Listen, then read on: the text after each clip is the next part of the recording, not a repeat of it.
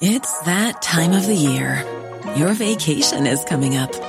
You can already hear the beach waves, feel the warm breeze, relax, and think about work. You really, really want it all to work out while you're away. Monday.com gives you and the team that peace of mind. When all work is on one platform and everyone's in sync, things just flow. Wherever you are, tap the banner to go to Monday.com.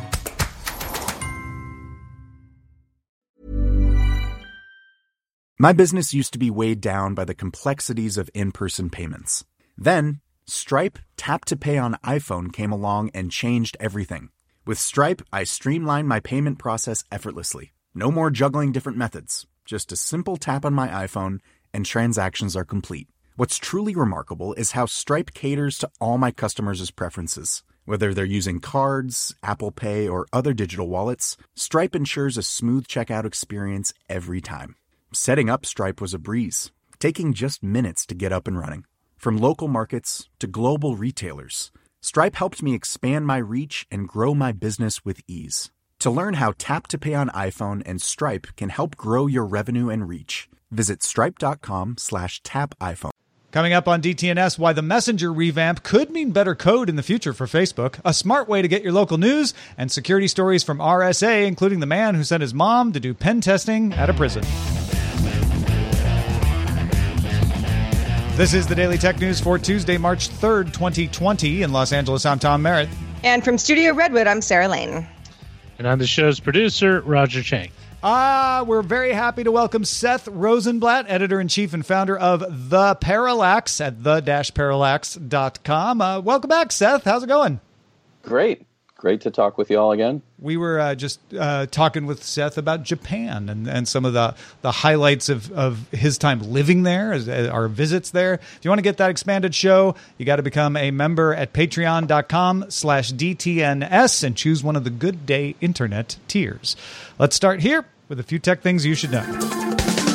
Cancellations keep coming. Google announced it will not host an in-person Google I/O event on May 12th out of concern for the COVID-19 virus. Google is looking into an alternative format for the event, however. Tickets will be refunded on March 13th, if not before. Facebook and Twitter have both pulled out of the South by Southwest conference in Austin, Texas, due to virus concerns. Although organizers of the event say that it is still proceeding as planned in March. In addition, Facebook is restricting visits to its offices and conducting job interviews primarily by video conference, and Twitter is encouraging its 4,800 employees to work from home. Yeah, in fact, ZDNet put together a whole page of all the tech conference cancellations and travel restrictions, if you want to keep track of that. Meanwhile, Major League Baseball is replacing Amazon Web Services with Google Cloud as its new data and analytics partner. It's a multi-year pact that now means you'll see this is StatCast powered by Google Cloud instead of StatCast powered by AWS. StatCast is, of course, the service that analyzes player performance and abilities. MLB will also use Google Ad Manager and its dynamic ad insertion feature for its digital ads business for the third year in a row. Foxconn expects revenue to drop 15% in the first quarter due to shutdowns and travel restrictions related to the COVID-19 outbreak. However, the company believes normal production should resume by the end of March. Foxconn operates several factories in China, and Apple is, of course, one of its biggest customers. And it was mostly good news. Google announced Pixel owners were getting new update features, including additional music controls, emoji, more photo and video features, expanded emergency help features. Though Google's personal safety app, Google Play improvements, bunch more, unless you're on AT&T. Google has pulled the update for AT&T Pixel 4 and Pixel 4 XL phones. No official word on why yet. All right, let's talk a little bit more about Amazon's plans, Sarah. Amazon announced that by adding smaller fulfillment centers in certain metro areas, Philadelphia, Phoenix, Orlando, and Dallas, all U.S. cities, it can increase same-day deliveries in those areas by 3 million items, which is a really big increase because Prime Now, which is the existing same-day service, offers about 20,000 items for rapid delivery, along with groceries. So customers will now see a new today buy tag on items that are eligible. Not all items are, but quite a few are now. And then there's an overnight delivery option as well. So if you ordered something before midnight, you could get it at 8 a.m. the next morning, for example. So it's different than one-day delivery, which they're trying to make standard, where one day could mean at the end of the day the next day. Overnight means you get it earlier. Right. Basically, you get this first thing in the morning as long as you ordered, at a reasonable hour of the night before, which there are a lot of items where I would really prefer that. And Amazon says this would cut down on fuel use because you're ordering from things that are close to you, so they don't have to go by plane to get to you.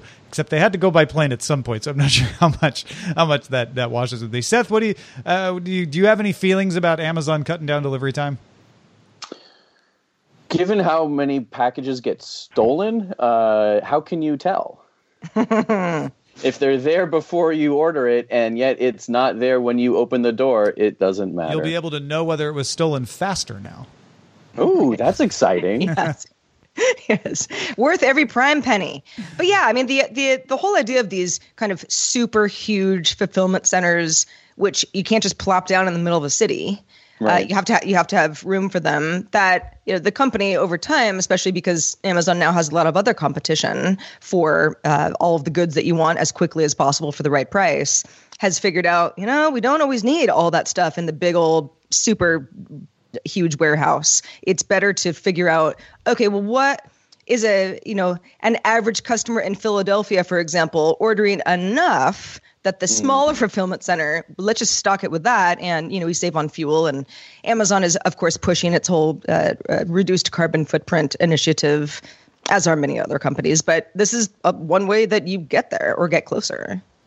A new lightweight version of Facebook Messenger for iOS is live, rolling out slowly, so you may or may not have it already. The iOS version has shrunk from 130 megabytes to 30 megabytes and is going from 1.7 million lines of code down to 360,000. If you remember F8 last year, they called this Project Lightspeed. It was supposed to ship last year, but it missed its deadline because it was more complicated than they thought. In fact, VP of Messenger Stan Chudnovsky told Fast Company it was like remodeling a house and discovering new problems when you open up the walls.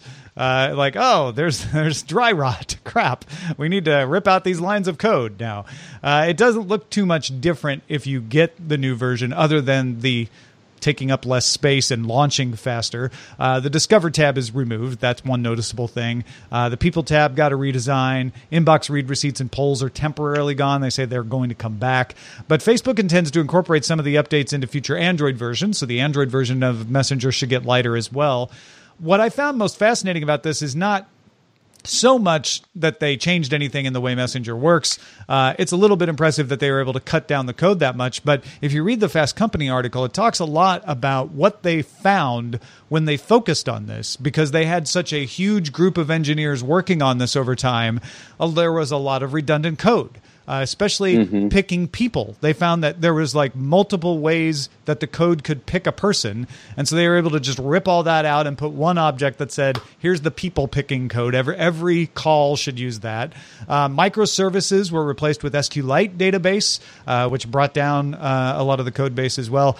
Seth, I feel like this is something that they'll be able to learn from in other projects and be able to be more efficient in coding in the future. Well, one could hope. I mean, I think that there's something really, really interesting about this. And it's not often that average consumers like us encounter technical debt, right? We just know that Facebook runs slower, or Messenger runs slower, or we're having difficulty with an app that's just not behaving the way it should, or a website.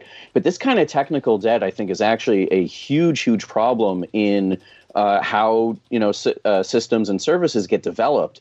And the fact that Messenger's only been around for maybe 10, not even 10 years as a standalone app, like 5 years? 2012. So 8 years it's been in development. And then they sort of created it as they integrated it, and then they ripped it out. And so it's been less than 5 years, or maybe around 5 years as its own thing. And they were able to shave 3/4 of the code off. I think that's remarkable, and I think we're going to see huge problems in services that people are using that are far more dependent on their code bases and have far bigger code bases than Messenger when the technical debt in those comes calling. I think it's really neat, and I think we're all going to be in some deep trouble because of it. Yeah, one last point on this. I think I was most entertained by what Chudnovsky was saying about, or not entertained, but most interested in Chudnovsky saying that they really learned better practices to prevent the code from getting so bloated in the future. And I'll be curious to see if that plays out, if they're able to make that happen. I'm going to need those inbox read receipts back, though. It's very, very important. Very important for passive-aggressive pensions. Analyst Ming-Chi Kuo sent a note to investors saying that his sources indicate that Apple has 6 products coming this year and next year that will use mini LEDs. Those products include 12.9-inch iPad Pro, a 27-inch iMac Pro, a 14.1-inch MacBook Pro, a 16-inch MacBook Pro, a 10.2-inch iPad, and a 7.9-inch iPad Mini. Mini LEDs are smaller, so they can use more backlights and control local dimming better and deliver improved contrast, brightness, and black levels. 14.1-inch MacBook Pro. I mean, that in itself is an interesting Kuo prediction here that we would get a smaller version of the MacBook Pro similar to the 16, where it's going to take up the same size but have a larger screen, and just better looking screens. Put mini LEDs in there. I'm not sure how much this matters to the average person, but a lot of people are screen nerds and want the best looking screen they can get, and this could help with that. What do we think about pricing for something like this? Let's say all of these products come to market. How much should this add to the price? Because that's the consumer is probably, maybe it's a little bit like Retina display, where if you don't have it, you're like, is it really that great? And then once you have it, you're like, yes, it is. I'll never go back. So maybe it's one of these things. But yes, does the price of this better technology end up being a higher price for a product? Because it's an Apple, will you notice? Seth, what do you think? I hate to be such a Debbie Downer, except I don't really hate it. But I'm curious to see how many of these are even going to ship because of the impact of Corona and COVID-19. I think there's so many unknowns that are happening this year because of it. Even if they've got them designed and ready to be built in the factories, maybe the factories aren't going to be able to handle building them. Price points could be wildly changed because Apple may either want to move product or they may not be able to ship enough product. And that could affect what they're charging for it. I mean, I have no idea. I wouldn't be surprised in a normal year if they would wind up charging an extra $100 for the latest. I think historically that's sort of what we've seen from them. But in terms of like what's the impact this year, I think it's a lot of who knows. Yeah. No, I mean, Kuo said that given current situations, the supply chain for these shouldn't be affected. But you're right. Yeah. That's current situation. We don't know what the situation is going to turn into. Yeah. Local U.S. news app Smart News announced it has now reached partnerships with publishers in more than 6,000 cities. Smart News has a tab for local news based on location sharing from the app's user. Articles are picked by machine learning, but only from sources curated by a team of journalists. Smart News claims it wants to break users out of media bubbles by doing this. The election news tab, for instance, has a slider that lets you choose to see news for each presidential candidate from a left, right, or center perspective. You can kind of experiment how that changes what you would see. Members of the Smart News engineering, product data, and marketing teams have also gone on listening tours, where they go to Minnesota, Iowa, Nevada, and California so far to just hear local concerns. Like, what don't you get from your news? What would you like to get from your news? They're planning to do that for Michigan and Florida, particularly for election coverage, not just local. These are important electoral states you may recognize there. But this is an interesting app because it kind of, to me, strikes a middle way between Google News and Apple's News app. So Apple's News app, to me, is very magazine heavy. It doesn't really have all the sources I want in it because Apple hasn't been able to strike all the partnerships. Whereas Google News has everybody in it, which means that it's often polluted by a lot of things that are unreliable or clickbaity. Or you just don't care about. Yeah, I just don't care. And Smart News, I've tried it for a little bit now, seems to have a really good handle on these are good, reliable sources that you can trust. But our machine learning is good at showing you important things, showing you things that you might be interested in reading about today. Yeah, the local news angle, I think. Oh, go ahead, Seth. Sorry, I again, like these machine learning, AI generated, curated stories really, really worry me, especially with local news. There were two big reports in the New York Times and the Atlantic at the end of last year, focusing on how disinformation campaigns are pivoting to use local news sites. Given how machine learning algorithms tend to be black boxes that we don't have a lot of independent insight into, we don't have a lot of independent sources looking at how they're constructed. I think it's going to be really easy to manipulate these. Well, and I'm nervous about that. I like that Smart News doesn't just rely on the machine learning. They have a human team monitoring it. And I think that's super smart to say, we know this is a black box and can be manipulated, so we're going to have humans looking at it on the lookout. And I have to say, so far, it's way better than what you see from a Google News. I hope so. I mean, I hope that continues. I know, we all know that Facebook had, people, or has theoretically people sitting in on its algorithm, helping curate things. Google is supposed to be doing that as well with Google News, YouTube videos. I'm very cautious about how we are moving forward, and there's not a lot of independent authority saying, yes, this is being authentically chosen or being manipulated. And it's those manipulations that worry me, because what we saw on Facebook is that once somebody gets used to seeing a news from a particular source, and even if it looks completely legitimate, it can be exploited to help spread misinformation and disinformation.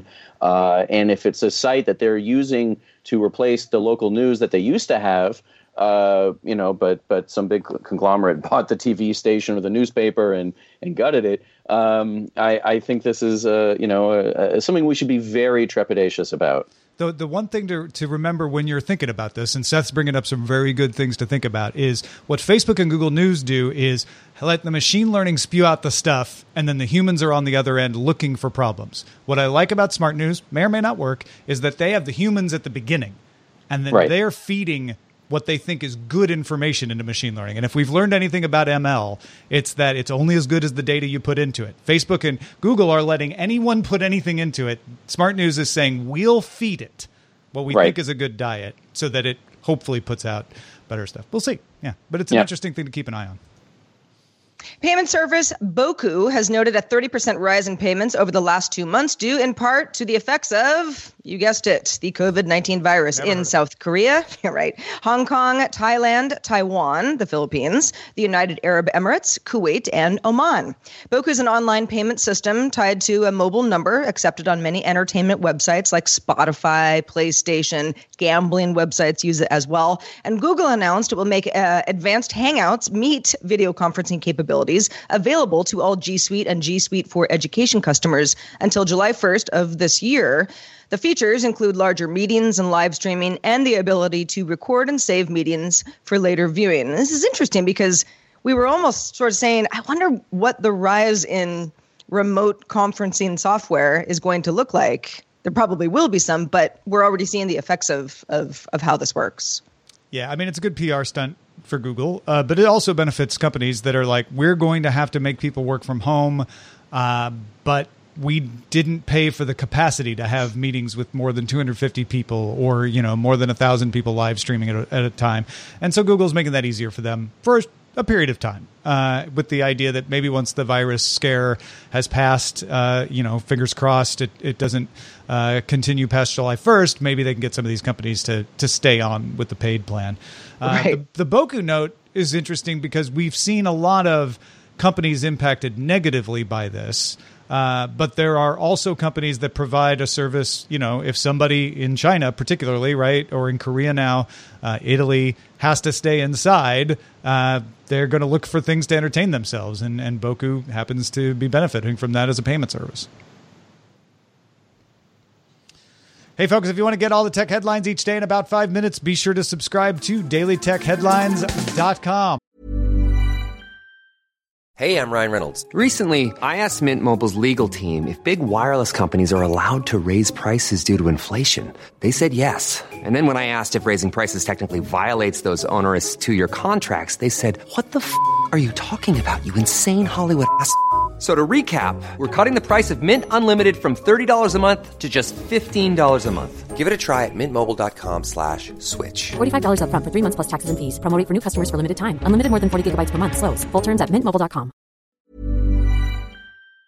The Claude 3 model family from Anthropic is your one-stop shop for enterprise AI.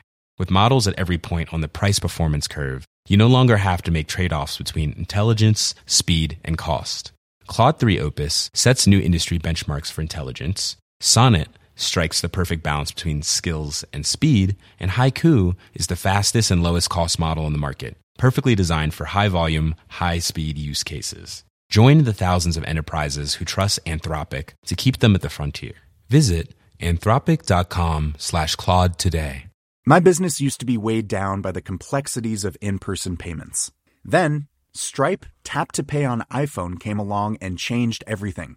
With Stripe, I streamlined my payment process effortlessly. No more juggling different methods. Just a simple tap on my iPhone and transactions are complete. What's truly remarkable is how Stripe caters to all my customers' preferences. Whether they're using cards, Apple Pay, or other digital wallets, Stripe ensures a smooth checkout experience every time.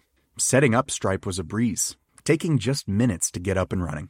From local markets to global retailers, Stripe helped me expand my reach and grow my business with ease. To learn how Tap to Pay on iPhone and Stripe can help grow your revenue and reach, visit stripe.com/tapiphone. Well, we heard at the beginning of the show of the cancellations of conferences that are happening, but the RSA conference went on as planned, even with a few companies pulling out of it. And Seth, you were there. First off, how was the mood there? What was it like being at this conference in the middle of this kind of concern? Sure. For one thing, it was really interesting just as someone who has been going long enough that they hand me a legacy pin every time I go now. And I feel very awkward about that because it's been, I think a decade or so of attending these things, maybe more. And in the new Moscone Center, they revamped it. There's now a third floor on the south building, and there's connection bridges and everything. And so the conference, which had begun to spread out to nearby hotels and conference areas in those hotels, now sort of recondensed back into Moscone. And so I was expecting it to be very crowded and very tight. And that just wasn't the case. Walking the halls was quite easy. The show floor, which I really try to avoid like the plague, was also fairly easy to maneuver around on. And I thought that was different. And I asked the conference if they could tell me how many attendees they had this year compared to previous years. They have not yet shared that information with me.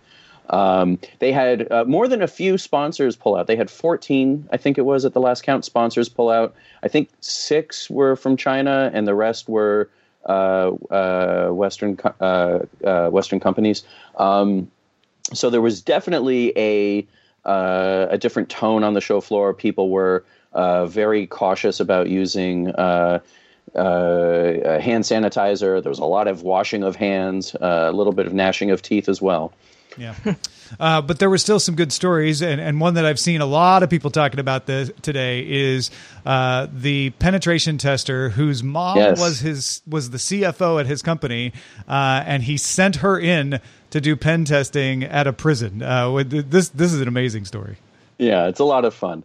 So for the people who don't know or don't understand why they do this, penetration testers are often hired by organizations, can be small companies, can be municipalities, to test their networks. And a lot of that also means going into a physical space and dropping USB keys into every open USB port you can find, see what kind of data you can exfiltrate from that. And this is usually on the up and up. Recently, there was a problem with, I think it was an Iowa courthouse, where the communication was not great, and the pen testers were actually arrested for doing what they had been hired to do. I think the case was finally thrown out. But this is a very common thing in cybersecurity, especially in this space where cybersecurity and physical security intersect. Can you make a fake badge? Can you social engineer your way into a building? Or are they more cautious about it? Financial services companies actually tend to be very good about this. They're very worried about, people breaking into a building, especially, Wall Street style companies. Silicon Valley, because teams tend to be more disparate. You've got people working remotely from home from a lot of different satellite offices, tend to be more lax about these things. And so there was actually a talk just about this at B-Sides, which is a RSA sort of side conference, not officially related to RSA.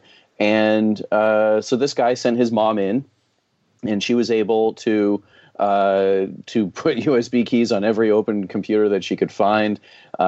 She got in with a fake badge and a fake business card, pointing to her son as her manager, which I'm sure tickled them to no end.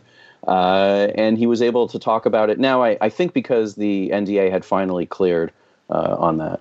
Yeah, they didn't mention the actual prison still, and his mom has passed away since then as well, sadly. But yeah, anybody who knows Darren Kitchen and Hack 5, they were using rubber duckies by name. Right. So it was like Angela from Mr. Robot. Like they sent mom in to just stick rubber duckies into as many things as possible. It was pretty crazy. Also, we mentioned the Crook vulnerability earlier this week on the show. But if you could real quick, Seth, just is there anything that people need to realize? This is a vulnerability in a couple of different chipsets, right? Two chipsets. It affected Broadcom and Cypress, and Cypress used to be part of Broadcom. They're the IoT division that got spun out and I think acquired by Cypress in 2016, I think it was. It sounds pretty scary. There were more than 1 billion devices affected, including basically everything that that Apple makes, most of what Amazon makes, and as well as Huawei routers, Asus routers, a bunch of others. The routers, I think people should still be very concerned about. The consumer devices that you've got in your hand, less so because those have automatic updates. Or at least they should. If you've disabled automatic updates, I hope you have a very good reason for that. Please go do your updates. Patching is a complicated business, and part of it is because devices like routers still to this day don't have automatic updates the way that your phone does or the way that your laptop does. And it used to be a big deal. I remember when browsers started suddenly having automatic updates. That was a Google Chrome thing, and it was up for debate, and it's amazing how important it became in shutting down vulnerabilities. But these other devices that don't have auto updates, patch early, patch often. It's one of the core tenets of keeping your stuff safe. Finally, you wanted to note a keynote from Wendy Nather from what is she from Cisco? Is that right? Yes. Yeah. Yes. She's go on. She from what I'm reading here was talking about changing up how you. I don't want to say market, but how you get people to pay attention to security. One of the things that caught my eye was saying we really need to make user design better for security so that people want to use it, so it's easy to use. Yep. And I want to find her quote here about the spoon. She says, "What if they could design security to be easy as a spoon? We don't need annual spoon awareness training." Well, I've seen some people eat, and I have to say some people do need spoon awareness training, and perhaps bibs. But what Wendy was talking about, I think, is really important because it's something that came up at the Enigma conference in San Francisco at the end of January with a talk from Leah Kistner, where security products are designed to fail. And the fact that we continually have to this day the same problems that we've had in cybersecurity going back more than 2 or 3 decades, and this belief that it's part of it is because the products are not being designed to be usable; they're being designed for security. And Wendy had a great turn of phrase. She said that we need to think of security as a service. Mm-hmm. And who are we? Not just a service that gets pushed out to consumers, but a service that is providing an important need, but something that you don't really want to be thinking about, right? We don't think about software as a service. It just is there. And I think the same thing with security is a really important point. I hope it's the start of a change in philosophy as to how security experts are approaching the products that they design, because there's so much failure in telling people, don't click on this link in your email. And people, and this was sort of a shock to me, but people have been fired for that. It's really kind of horrific what's being expected of the average employee of a company, especially now that software is in everything. Yep. So, focusing on this, I think, is going to be huge. It felt like she was saying, let's stop telling people they should be better at security and make it really hard for them not to be good at security, right? Yep. Yeah. Yep. Yeah. Well, thank you, Seth. Appreciate the updates from RSA and braving a conference at this time in our history. So far, I seem to be okay. My dog is happy. The girlfriend seems to not be angry at me for going. So good. There are worse things. Thanks everybody who participates in our subreddit. Lots of security stories there every day, among others. You can submit a story that you care about and vote on others at dailytechnewsshow.reddit.com. You can also join in the conversation in our Discord. And you can join Discord by linking to a Patreon account at patreon.com/DTNS. What's in the mailbag, Sarah? Oh, Tom, I'm glad you asked. James wrote in and said, the loss of support for Google Reader may not be comparable for the prospects of Stadia. This is a conversation we were having yesterday. But James says the drop of support for Daydream VR, I think, is. I was one of the people who bought into Daydream, and Google has dropped support. They're no longer involved in developing apps. They've cut support for the device in their most recent phones, and they're letting the platform die.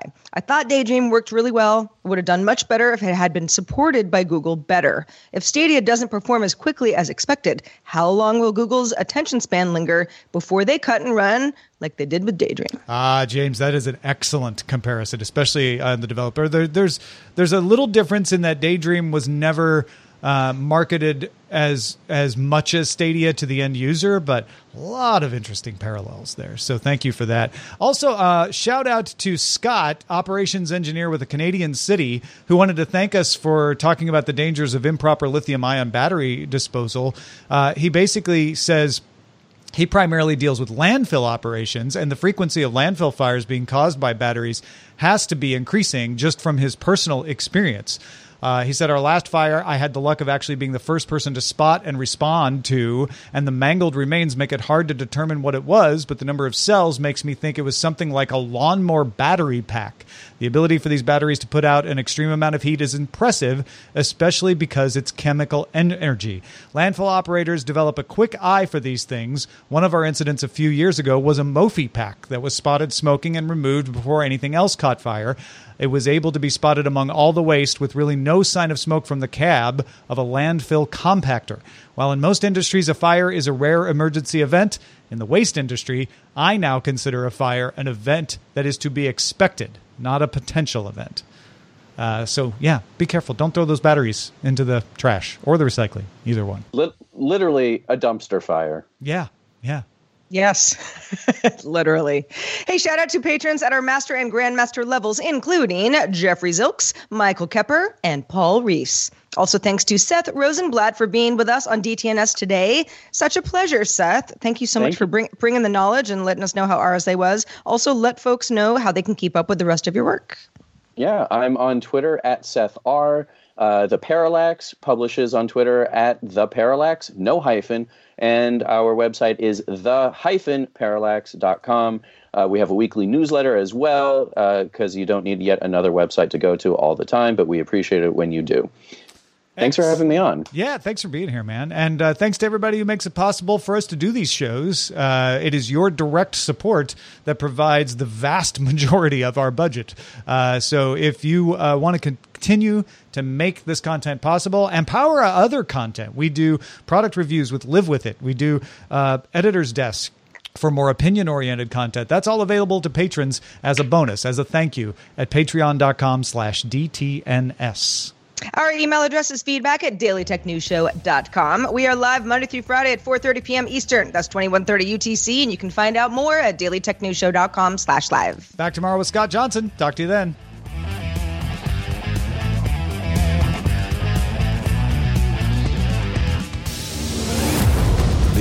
as part of the Frog Pants Network.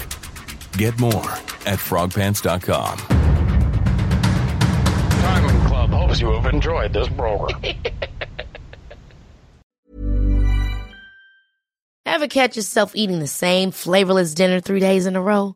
Dreaming of something better? Well, HelloFresh is your guilt-free dream come true, baby. It's me, Keke Palmer.